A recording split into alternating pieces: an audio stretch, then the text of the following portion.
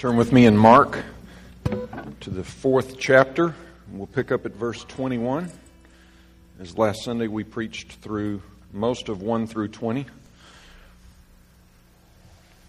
Mark chapter 4, 21. We're going to go through 34 this morning and look at 3 parables that Jesus has given us.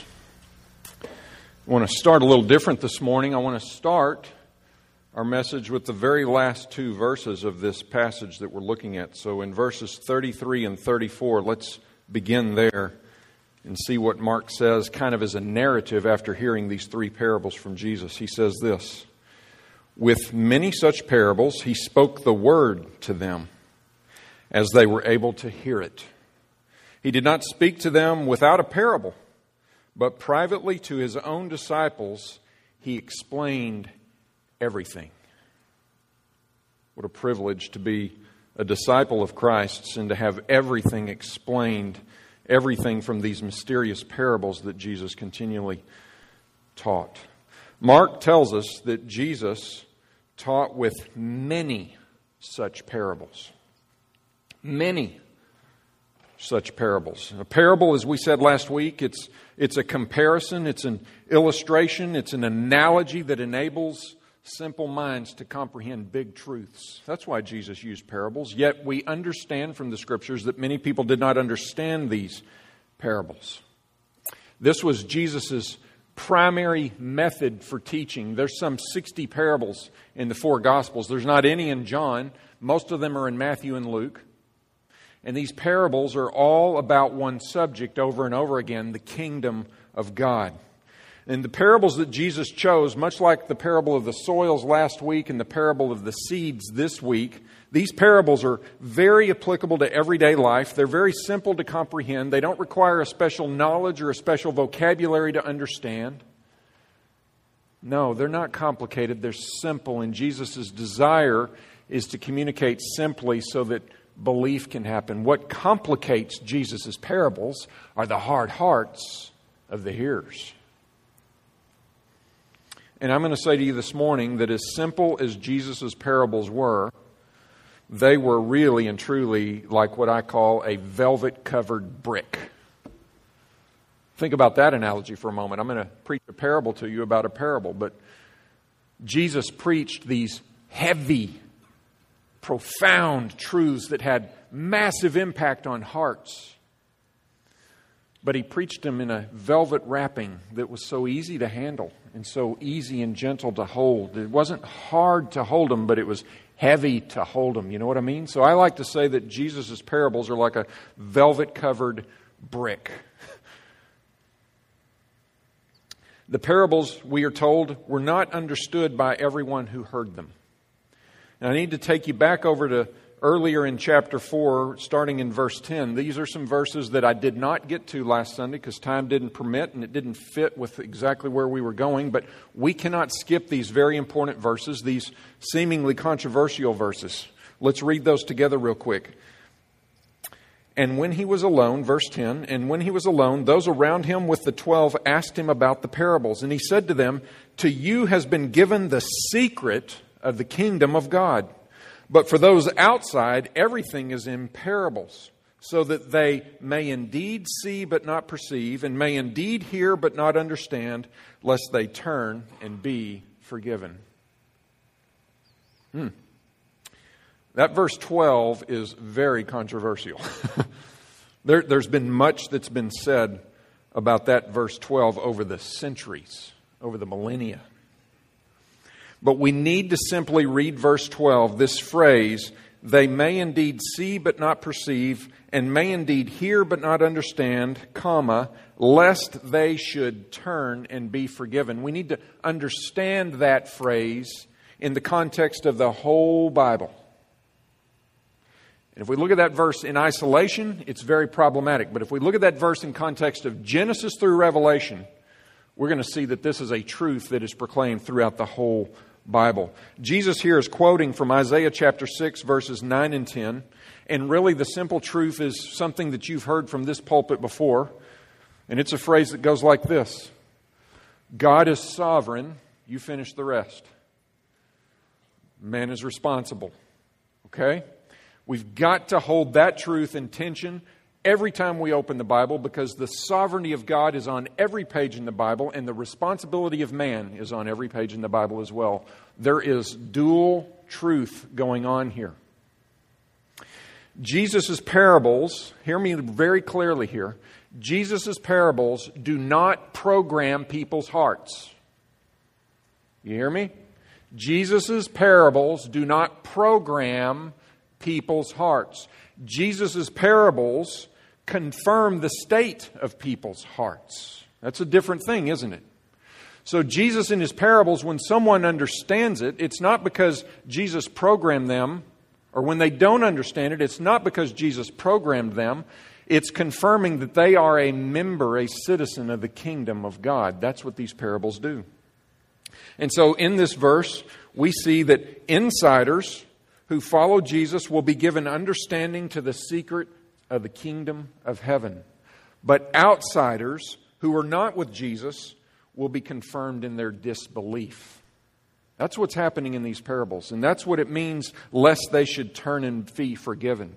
It is revealing that they are in disbelief, and therefore they won't be forgiven because they won't believe in the truth that Jesus is proclaiming. And we're going to see this very specifically. I want you to hold that thought. We're going to see this very specifically in this first parable in our text for this morning, the parable of the lamp. Now, before we get there, I've said to you already that Jesus' parables are primarily, and I mean 99% of the time, they are about the kingdom of God. You'll even see Him intro His parables with the kingdom of God is like. So I've got two questions that we need to answer before we proceed. Number one, what is the kingdom of God? You might have an answer. You might have thought about that before. The kingdom of God is simply put this way. It is the rule and reign of Jesus Christ to the glory of God the Father. That is the kingdom of God. It will be ruled and reigned by the King of Kings, the Lord of Lords, Jesus Christ, and it will be done so to the glory of God the Father. So there's some Trinitarian language there. Two persons of the Godhead are referenced in that.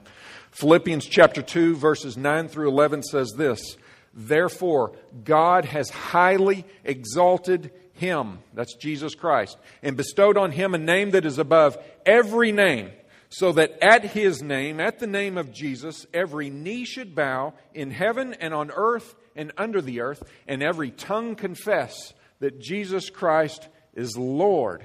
That's the kingdom of God. Every knee will bow, every tongue will confess. And they will do this at the name of Jesus Christ. And the text says that God has highly bestowed upon Him a name. It's already happened. It's not something to come. It's already happened. And here's my second question. When is the kingdom of God? Well, we know when the kingdom of God is from the very first chapter of Mark, starting in verse 15. When Jesus Christ comes on the scene, John the Baptist has been arrested, and Jesus Christ says, "The time is fulfilled, and the kingdom of God is at hand. Repent and believe in the gospel." Jesus is saying, right now the time is fulfilled. Right now the kingdom of God is here. It is here in me. Repent and believe in me. So the kingdom of God, the kingdom of heaven, used interchangeably, is something that's already here. It's already present. But sometimes it doesn't feel that way. And I want you to hold that thought as well. Let's build out now and explain that in these three parables that Jesus gives us. The first one is found in verse 21, and it is the parable of the lamp. And Jesus says in verse 21 and 22 and part of 23, He said to them, "Is a lamp brought in to be put under a basket or under a bed and not on a stand? For nothing is hidden except to be made manifest, nor is anything secret except to come to light. If anyone has ears to hear, let him hear." So as we look at this parable of the lamp, let's get some foundational questions out of the way. Number one, why do you light a lamp? Just basic here. Why do you light a lamp? so that you can see. So the lamp, by being lit, illuminates a room or a space, right? So you want illumination so that you can see clearly. Secondly, you light a lamp so that you can eliminate darkness, because darkness is your enemy. Darkness is clouding your vision. Darkness is not allowing you to envision what is before you. And thirdly, you light a lamp to reveal what is hidden in the darkness. That's what it's all about. That's why we flip a switch on the wall when we walk into a room. Well, why did Jesus use parables? Jesus, like when we go into a room and turn the light on, Jesus uses parables to illuminate our hearts. That's the space that He's after when He wants to illuminate. It is not the mind merely. It starts with the mind, but He wants to illuminate our hearts.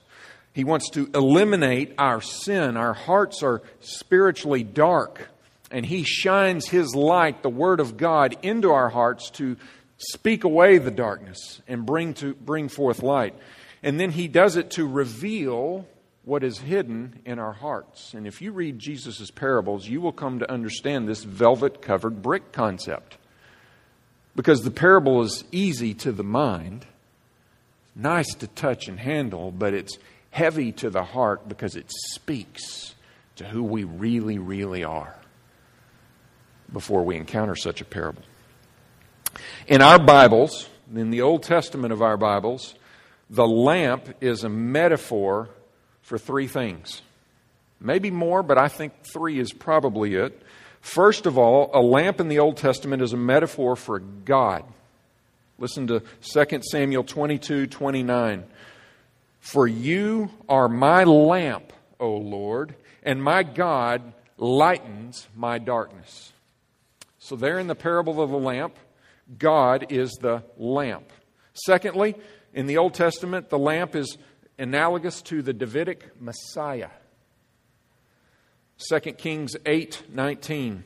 Yet the Lord was not willing to destroy Judah for the sake of David his servant, since He promised to give a lamp to him and to his sons forever. So the Messiah in the Old Testament is referred to as a lamp that will be given forever.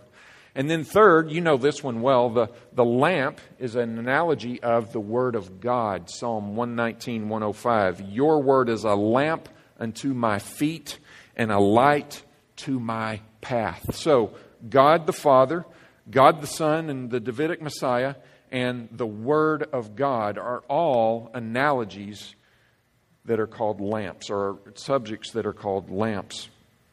So in Jesus' parable of the lamp is not brought into a room to be hidden. It's not brought to be put under a basket or under a bed. It's brought in to be put on a stand and to accomplish that for which it was lit to do. That is true of Jesus Christ, and that is true of His parables. They intend to light up the darkness of our hearts. But Jesus says something here. He goes on to say this funny phrase. He goes on to say that something is hidden to be made manifest and made secret to come to light. So there is a hiddenness, a secretness about Christ in the Word. And we're going to see this in these three parables this morning.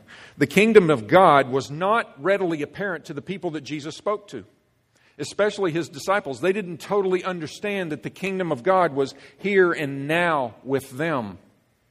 Look at this. Jesus, the Messiah, was hidden to a degree, and He was secret in a certain way. How so? Jesus Christ was simple. He was humble. He was a rabbi. He wore sandals. He rode donkeys. He didn't ride white horses and have golden royal robes, right? He was simple. He was hidden away in a manger when He was born.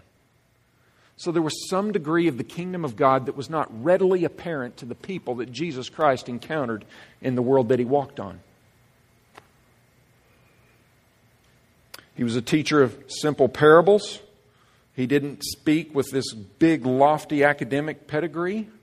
Just simple parables about seeds and soils and coins and fish and fields. He was hidden. And then He was for sure hidden because this Messiah was crucified. That doesn't look like the Messiah, the King of Kings and the Lord of Lords. He was crucified on a cross. He was even more so hidden literally in that he was put into a tomb for 3 days. And if that wasn't enough, he was so hidden in that tomb that a big rock was rolled over the mouth of that tomb. No one could see him. No one could perceive him. And he did not look like he was ruling and reigning in the kingdom of God. He was hidden.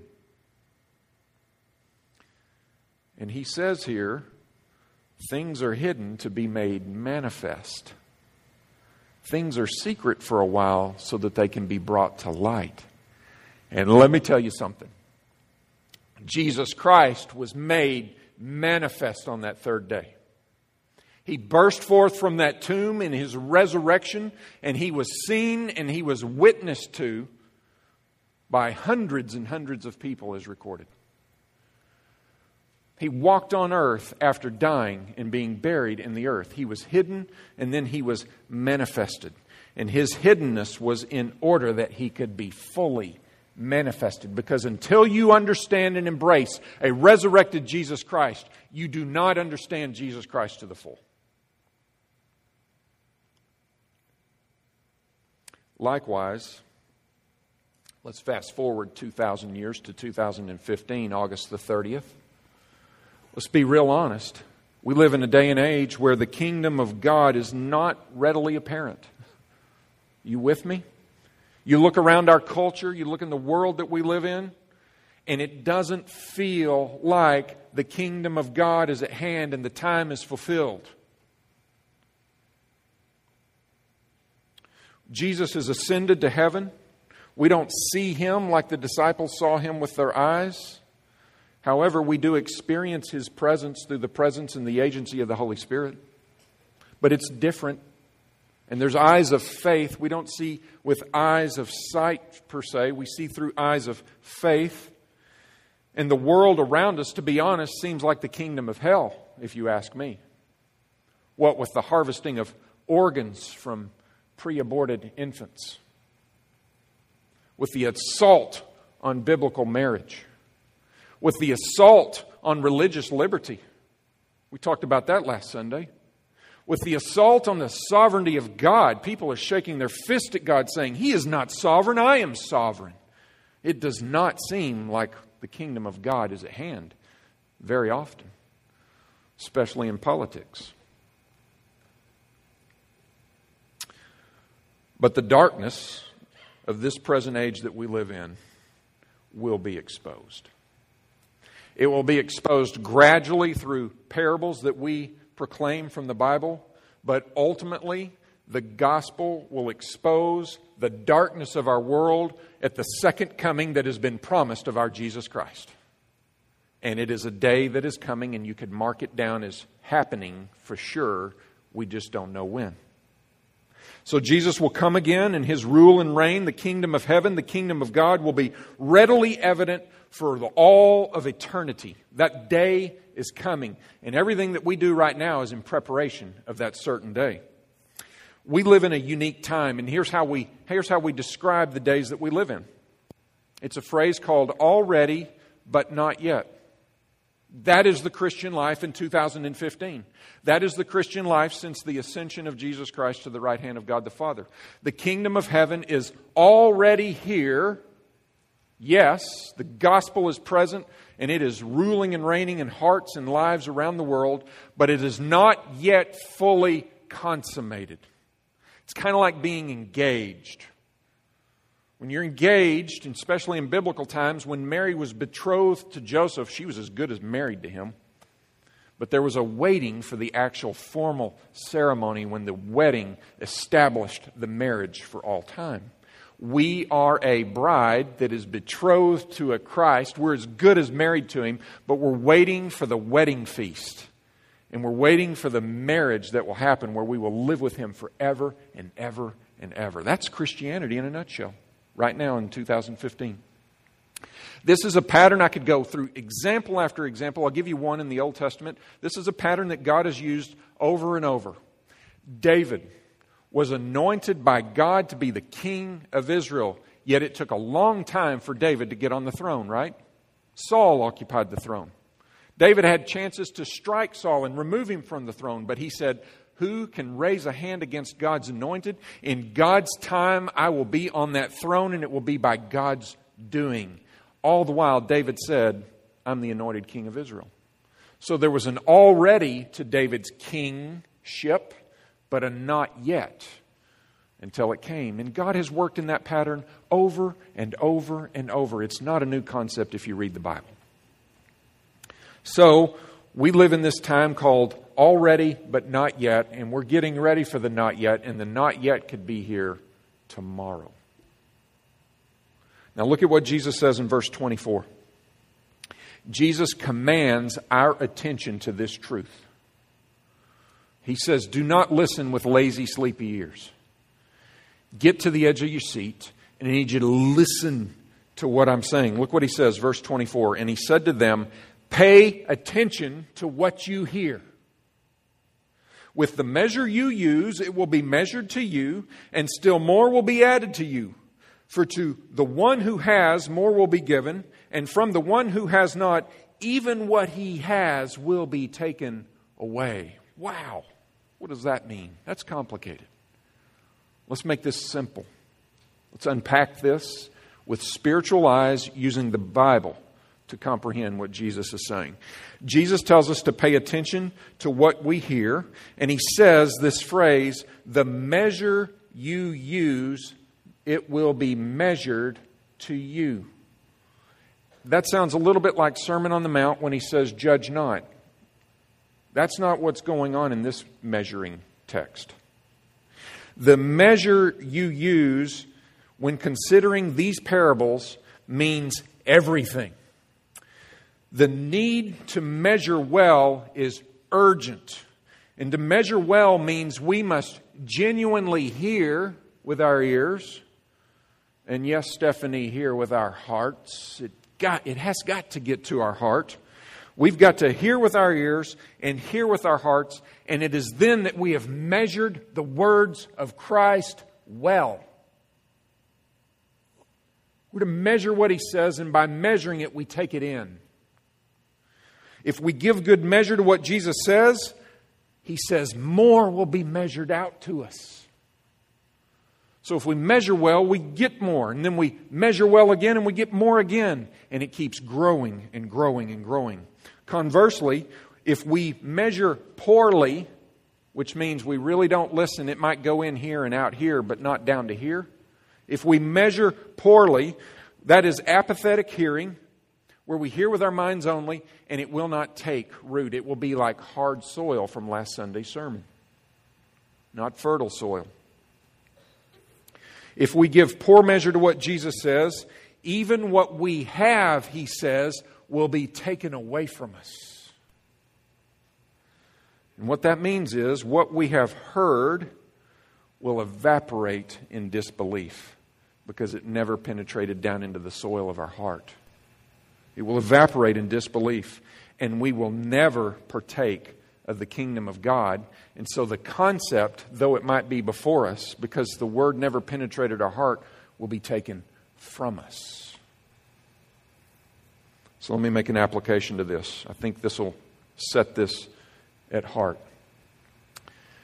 The kingdom of heaven is like a 401k plan, a retirement plan. You have a principal balance that you put into an account. And that balance each month is going to accrue interest, earn interest. And when your balance earns this interest amount, those two figures are added together so that you have a new balance. And now next month, that new balance accrues interest. Now, it was a bigger principal that interest was calculated against, and so the interest payment is bigger, and then it's added to that principal amount, and then the next month, a bigger amount is earning interest again. It's called compound interest. Well, Jesus here says the economy of the kingdom of God is like your 401k plan in that it compoundly grows over time. And the more that you measure in, the more that you deposit, the more that you embrace and stick into that account, the more it will earn interest upon interest and on interest. And actually what's happening is even your growth grows. That's how the Christian faith is. When we open the Word, we are making more deposits. We are accruing more interest. And then it's growing exponentially. And where it ends, it's a place called eternity. That's the end. It will last us forever. And so Jesus' point is that faith compounds like a 401k plan. Let me give you 2 proverbs that substantiate this. Proverbs 1, chapter 1, verse 5. Let the wise hear and increase in learning, and the one who understands obtain guidance. So you hear this? Let the wise, he's already wise, let him hear and increase in learning. So he's going to become more wise because he was wise enough to listen to the first place. He measured it well. Proverbs 9:9. Give instruction to a wise man, and he will still be wiser. Teach a righteous man, and he will increase in learning. These are men that are measuring the words of Christ well, and when he measures well, more is added to him. That's what Jesus is saying in this passage. And so this is a brief parable, this parable of the lamp, and this call to measure well is a brief statement about the nature of truth. It encourages us with the promised benefits of listening to faith to the words of Christ. Listening with faith to the words of Christ. And it warns us of the consequences of refusing to listen to Christ. Because if we don't listen, any semblance of the kingdom of God will be taken away from us in the end times. Now with that, we flip over into 2 quick, rapid parables about the kingdom of God. And that's where we'll finish here this morning. Look with me in verse 26. We've got 2 parables here that are parables of what I'm going to call surprise. These are parables that are intended to surprise us. You could never imagine the outcomes of these meager beginnings of these parables. And you're going to be shocked with the outcome of what Jesus says. The first one is the parable of the seed, verse 26. And he said, and here's his phrase, the kingdom of God is as if a man should scatter seed on the ground. He sleeps and rises night and day, and the seed sprouts and grows. He knows not how. The earth produces by itself first the blade, then the ear, then the full grain in the ear. But when the grain is ripe, at once he puts in the sickle, because the harvest has come. Very simple parable. Very common language about a seed and some ground and a sower. And there are 3 phases to this parable. It's a process parable. The first phase is the scattering of the seed. The kingdom of God is if a man should scatter seed on the ground. This man represents Jesus' disciples, you and me. I think it's right to inject ourselves even into this parable.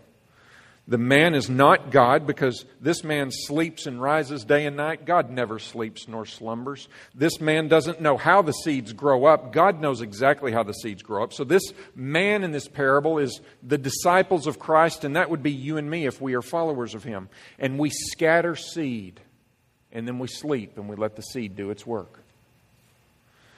We can see that the seeds spread through the preaching and the teaching and the proclamation of the Word. I am literally scattering seed right now. Stephanie Pack scattered seed from the waters just a moment ago. Right? You're going to scatter seed downtown and work this next week.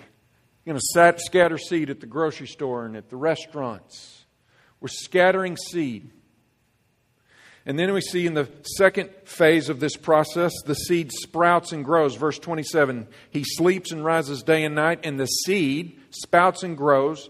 He knows not how. He doesn't know how it happens. I don't know how it happens. I don't know. I've talked with Stephanie Pack for a long time in the last year, correct?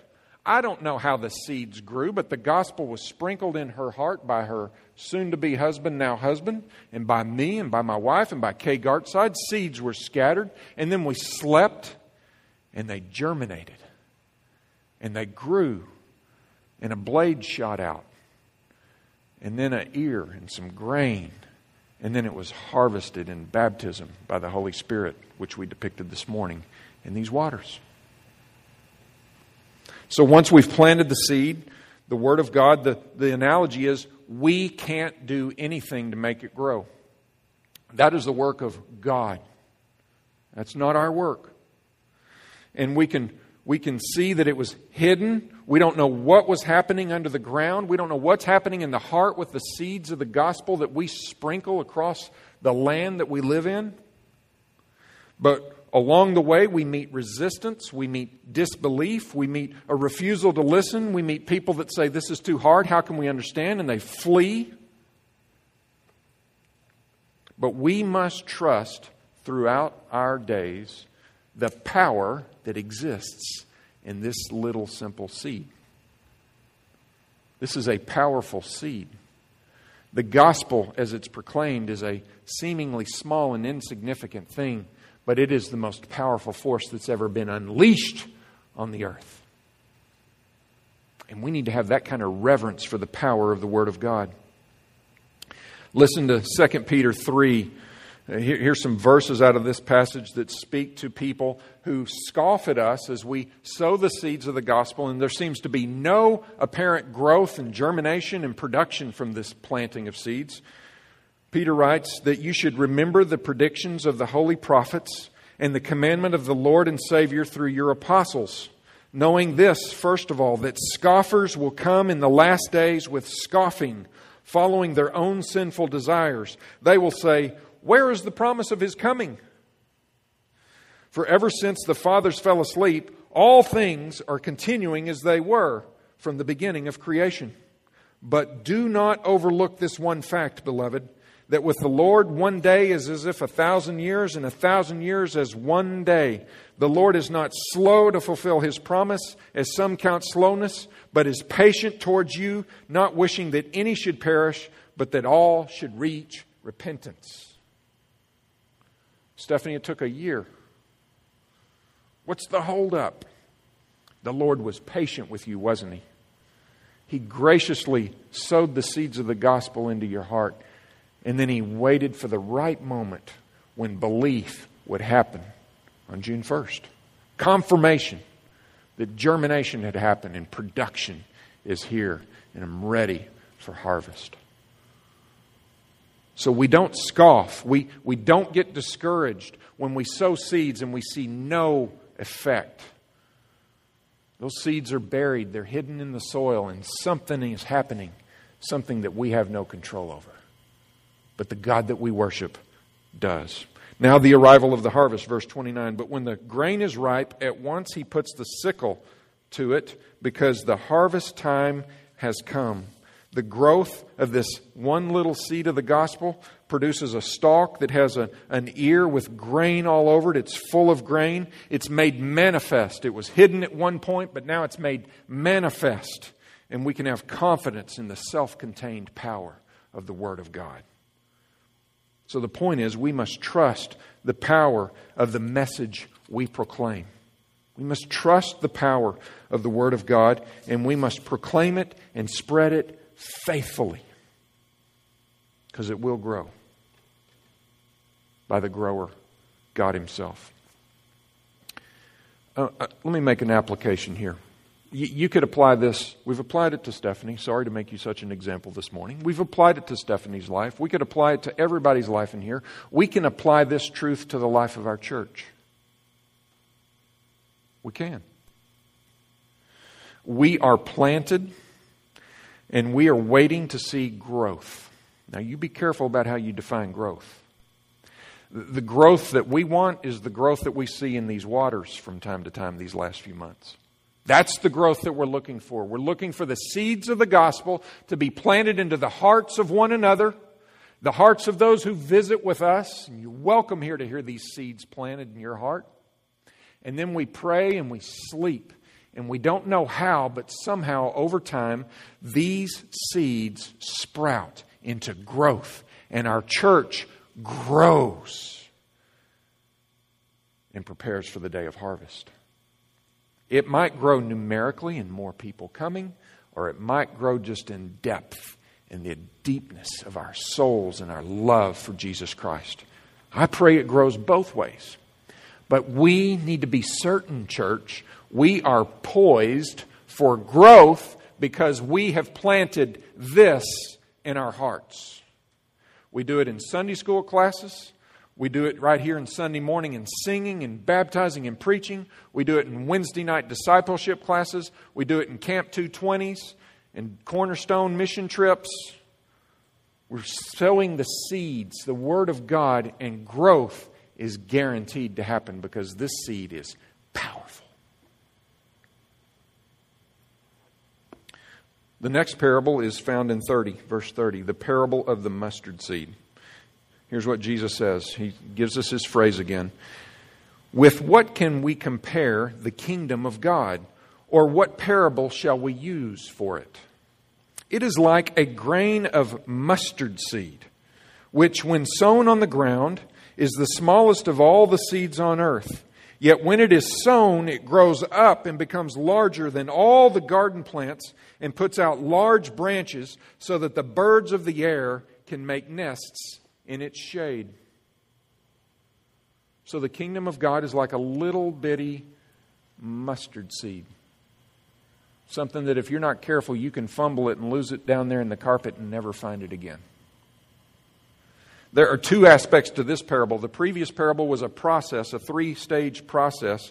This one is not a process parable. This is a contrast parable.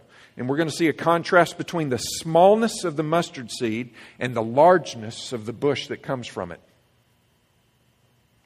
If you've ever held a mustard seed, you are amazed at its smallness. And I want you to get one sometime in the next week and hold it and say, this is like the kingdom of God. I think that would be a very healthy exercise for us to go home and do. It's tiny. In fact, you could say it's hidden. When you plant that in the soil of all the seeds, it is the most hidden seed in the dirt. I don't care how deep you put it. You would never think that much of anything would come from the mustard seed. At best, it might be a dandelion that's about that high. But a bush that provides shade that birds can make nests in from this, that is what the kingdom of God is like. That is what the gospel is like. This simple word proclaimed from this simple preacher this morning can grow a magnificent, eternal person to the glory of Jesus Christ. The largeness of the mustard bush is amazing. It's manifested from the hiddenness of this tiny seed in the soil, and this again demonstrates to us the power of the little bitty gospel message that little bitty you and me could ever proclaim. It's powerful. And some people, because of the smallness of the gospel, have abandoned even proclaiming it. And they plant bigger things like common sense and human logic and what Confucius says and what Benjamin Franklin quipped one day in his journal. And they've abandoned the gospel. And they proclaim morality instead of the gospel. And they try to plant something that looks bigger in seed form because if it's bigger in seed form, it's got to be bigger in growth form. And the kingdom of heaven, the kingdom of God is not like that. You do not need to hear from me worldly wisdom. You need to hear from me mustard seeds. You must. So we must trust the power of the message of the Word of God. And Jesus teaches us that the size of the mustard seed has nothing to do with the power and the ultimate outcome of its production. So in application here this morning, our seemingly puny little efforts to evangelize this world are not puny. They may feel puny. They may feel inadequate. Josh read from 1 Corinthians chapter 1, 17 to 25. The gospel, the cross is folly and foolishness. It seems puny and small, but that's exactly what God uses to shame the power and the wisdom of the world that we live in. My meager sermons each Sunday morning, your meager evangelism in the workplace during the week, our meager mission trips around the world to interact with people that don't even speak our language. How could they possibly understand the gospel that we're proclaiming when there's this language barrier? Oh, when the gospel is proclaimed, it is a mighty and powerful seed that will grow into a mighty and powerful, kingdom-exalting bush. So the point of this passage this morning in conclusion is this. This is 3 parables about the hiddenness of the kingdom of God, but don't be fooled by the hiddenness. It is absolutely here. The gospel, the Word of God, though it be very simple and very small, it is extremely and ultimately powerful. Don't ever, ever underestimate the power of proclaiming the Word of Christ in this world. Be faithful to sow it. Sow it into your own heart first. Measure it well so that it will produce magnitudes beyond what it was when it began in you. And then sow it faithfully into the world, into the hearts of others. And you won't know where it grows or when it grows or how it grows, but grow it will to the glory of God and the eternity of His glory. So I challenge you this morning to see these parables from Jesus as a call to embrace the powerfulness of the Word of Christ in His parables, yes, but more than that, in His life that seemed so simple, but yet was so magnificent. Let's pray.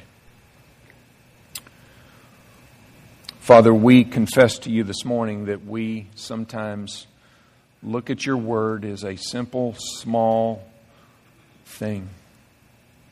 Father, even as a preacher of this Word, there is an inclination in me that I have to fight against to say that it is not adequate enough and that I must add something to it to make it all the more powerful. And Father, I pray that You would protect me from that approach to this seed, that You would never let me fall subject to that way of thinking. I pray that for my own soul, but for the souls of the people that would hear and sit under my preaching. Father, I pray that everybody in this room would see the power of the gospel and would not be ashamed to proclaim it, and would understand that by unleashing one simple proclamation of the gospel is unleashing the most powerful force that has ever been in the world and that will ever be in the world. Finally, Father, I pray this morning that those who have heard this simple message would measure it well, would measure the truth of Jesus Christ and receive Him. And then that You would measure more out to them. And I pray all this in Jesus' name. Amen.